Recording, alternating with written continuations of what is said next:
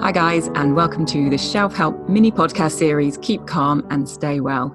I'm Tony Jones and I'm the founder of Shelf Help, and I'm interviewing friends of the brand and my favourite authors and experts in the wellbeing space and how they're managing to balance their kind of mental wellbeing, physical wellbeing in these more chaotic times maybe. So today I'm really happy to be talking to Shahroo Izadi, behavioural change specialist, author of The Kindness Method, which is my favourite ever self-help book, and also The Last Diet. And she's been sharing lots of awesome advice on her Instagram about how we can be happier with our habits, which I think is really important at the moment. From my point of view, some of my habits have slipped. So some habits as in maybe drinking a bit more in the week than I used to. My digital boundaries are all over the place. But I'm creating some new good habits. So my morning routine is getting better, and I'm doing it every day for a start. I'm doing my yoga, I'm doing my running. I'm kind of getting around to doing the gratitude list. So for me, it's a real kind of yin and yang of habits at the moment. So really happy to be talking to Shahroo today. Hello, Shahroo, and thank you for spending some time with us. Can you let us know what lockdown life looks like for you right now? Thanks for having me. Lockdown life for me is I'm alone in my flat, working, and it looks quite similar. I'm not going to lie, apart from the going out bits, because I always worked and lived alone. Mm-hmm. So now everything's online, and I'm here. It's a lot quieter. Yeah, I'm in London. I kind of move from room to room in my own little flat, like an experiment. And are you finding that your habits of working from home are changing though, or is it still you're kind of day to day it's pretty similar? I'm like you in that I've created some new ones, some of which I'm happier with and some of which I'm not delighted with. I am definitely happier with how much more I'm getting done in the day work-wise, because I realized how much my day was interrupted by things I wanted to do, but things that were interrupting, like proper deep work, like coffees. So you're being more productive. The settling, the chit chat. I love it all. And it has its place. I'm realizing now that I was probably doing a bit too much of it because I could have been getting a lot more done. So the focus for you has improved. Yeah, definitely. Work-wise. And so like mental health wise, you spend, like you said, you work alone, you work from home, you spend quite a lot of time alone already. Is there anything that you're doing at the moment to shore up your mental health or make it more of a priority? Yeah, I'm being way more strict about my tech rules. As you know, I had built up a really good habit of not looking at my phone in the morning or in the evening, and I kept pushing it more and more and more so that there was a longer period of time when I wasn't doing it. And then a few weeks ago, I lapsed, TJ. Right.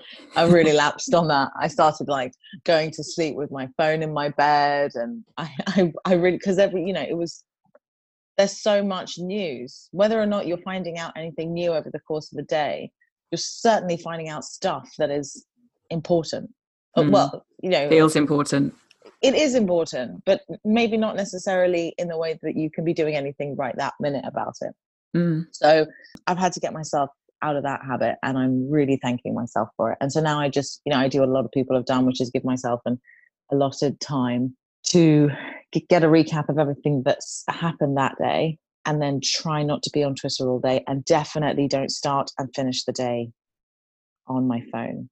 And actually, I don't know about you, but I'm noticing that the amount of stuff going on my phone has increased enormously. And I know I'm guilty of it as well, but I feel like maybe we're all replying a little bit more quickly than we were before. Yeah, I know. I mean, I get grumpy about, I'm kind of in lots of different WhatsApp groups and stuff. And sometimes I'm like, just so much information, too much input, but I'm the one reading it. Like I'm the one. And replying immediately. And replying sometimes and sending stuff on. So yeah, it's like we have to take responsibility, don't we? Same as setting boundaries in real life, I suppose. Mm-hmm. What about physically? What are you doing because obviously you, before, like lots of us, you'd be running around town a lot, and I know you're a big spinner. I know. So that's on the miss list. What are you doing? What are you doing in the flat, or are you managing to get out once a day?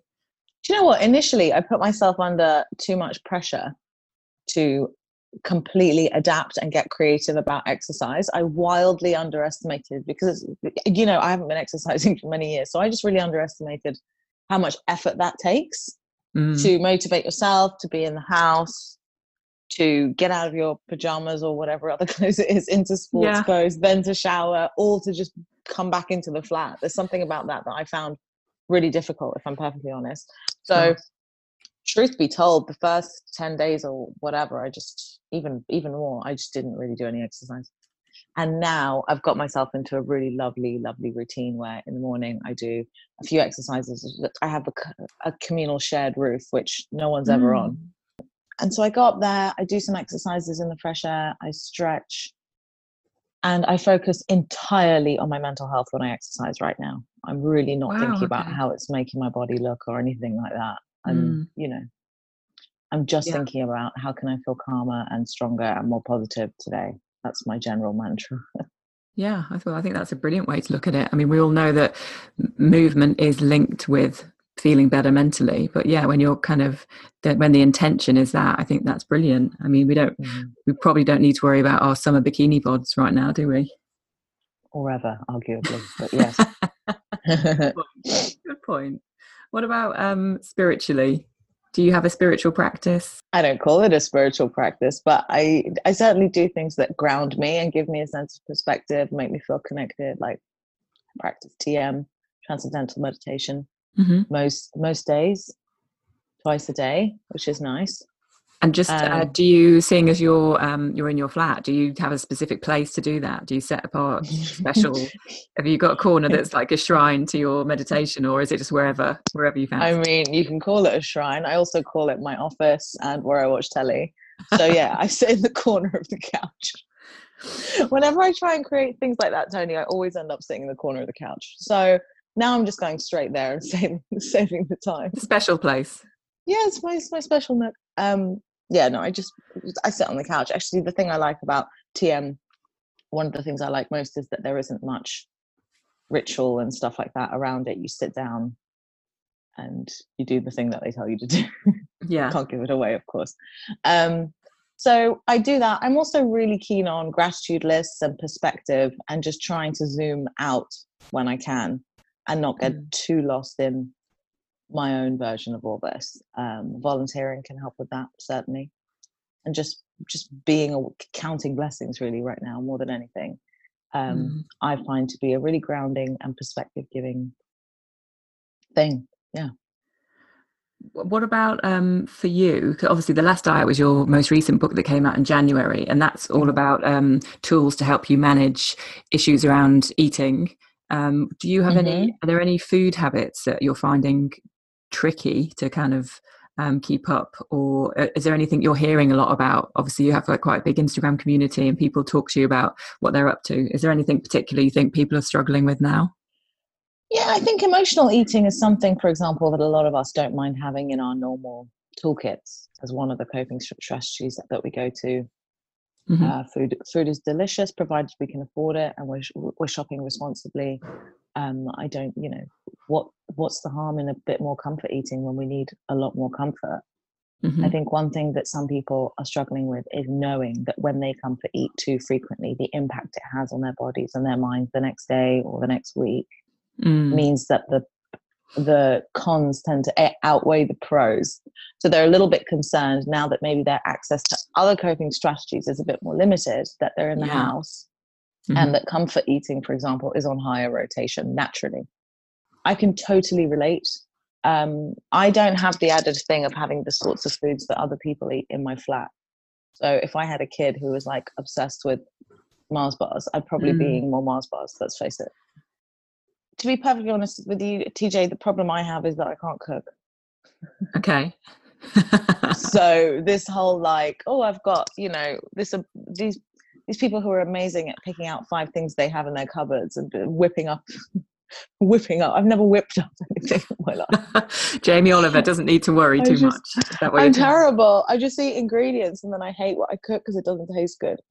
Yeah, my main problem this time around isn't about keeping up my changes, if I'm perfectly honest. In fact, I think a lot of the people who are used to managing unwanted habits have learned to not trust that their routines will support them. To trust that things will get interrupted and that they will need to respond in a way that they're happy with. And so I think us lot in that sense are already quite well prepared. Yeah, and you talk a lot about that, don't you? Kind of preempting triggers and preempting situations. So I suppose obviously we couldn't preempt this as a situation, but there's, like you said, yeah, people are on, if you've been managing habits around food for a while, then you're used to being on high alert, you're used to finding alternatives maybe in different strategies. Totally. And I think whilst this was completely unprecedented, of course, what is familiar sometimes is the emotional states that the things we're going through right now bring about, whether it's anxiety or stress or boredom. These are things that we tend to experience to different degrees, much lower degrees usually on a day-to-day basis anyway. So I think where possible, it can be nice to kind of think about how you're coping now and the sort of strategies that you're using in your habits, to think about how you'd like to better be coping with those kinds of states in general. One thing that I've found has really helped me and a lot of my clients is, so at the moment, a lot of us are worrying about a lot of different things at once. Some of them we can control, some of them we can't. Mm-hmm. And although that's quite a common way of thinking for me anyway, I've certainly noticed that it's on overdrive where I'm jumping from one thing to something that's totally irrelevant and allowing that to compound my stress or anxiety. And so what I find really helpful is when I feel a bit overwhelmed or like I'm thinking about too many things at once, many of which I can't control, I sit down and actually just write it all down. I know it's simple, it's tale as old as time. Yeah. But the way I do this is totally not outcomes based. It's totally just to make myself have to make sense of it, as if someone else is telling me their story. And not only does that help me have a lot more compassion for the challenges that I'm facing, the unique combination of challenges that we're all facing, it also helps to bring to my attention the things that I definitely can't change, which I always find kind of helps me. Ruling them out of the equation can be quite satisfying for me, well, in the short term anyway. And also, it sounds like it's just kind of a release, isn't it? It's getting it out of your head and onto the paper. So whatever happens with that list, even if nothing happens, like you said, not outcome based, it's just the act of doing that can be really stress relieving, I think. Yeah, and at the very least, it can help you have more self-compassion. You can read it and go, you know what? Yes, if someone came to me and this is all the things they were worrying about at one time, I think they deserve to be nice to themselves. Totally. Lovely. I think that's a brilliant way to finish. Thank you so much. Thanks for your time today. Pleasure. Guys, check out Shahroo's Instagram, Shahroo_Izadi. She's sharing loads of brilliant tips on how to stay happier and healthier with our habits and at the moment. So I would love you to check that out. Thanks for your time, Shahroo. Have a good day. Thank you. I really hope you enjoyed today's conversation. Hopefully lots there that you'll be able to use now and post-corona too. For more like this, check out and subscribe to us on Apple Podcasts, and you can also connect with me and the Shelf Help family online via Instagram, our Facebook community, or our members site, the Shelf Help Clubhouse. I'm also running weekly Zoom book clubs every Monday evening, and you can find more about all the ways to get involved and stay connected on our website, shelfhelp.club. Keep calm, stay well. Thank you for being here.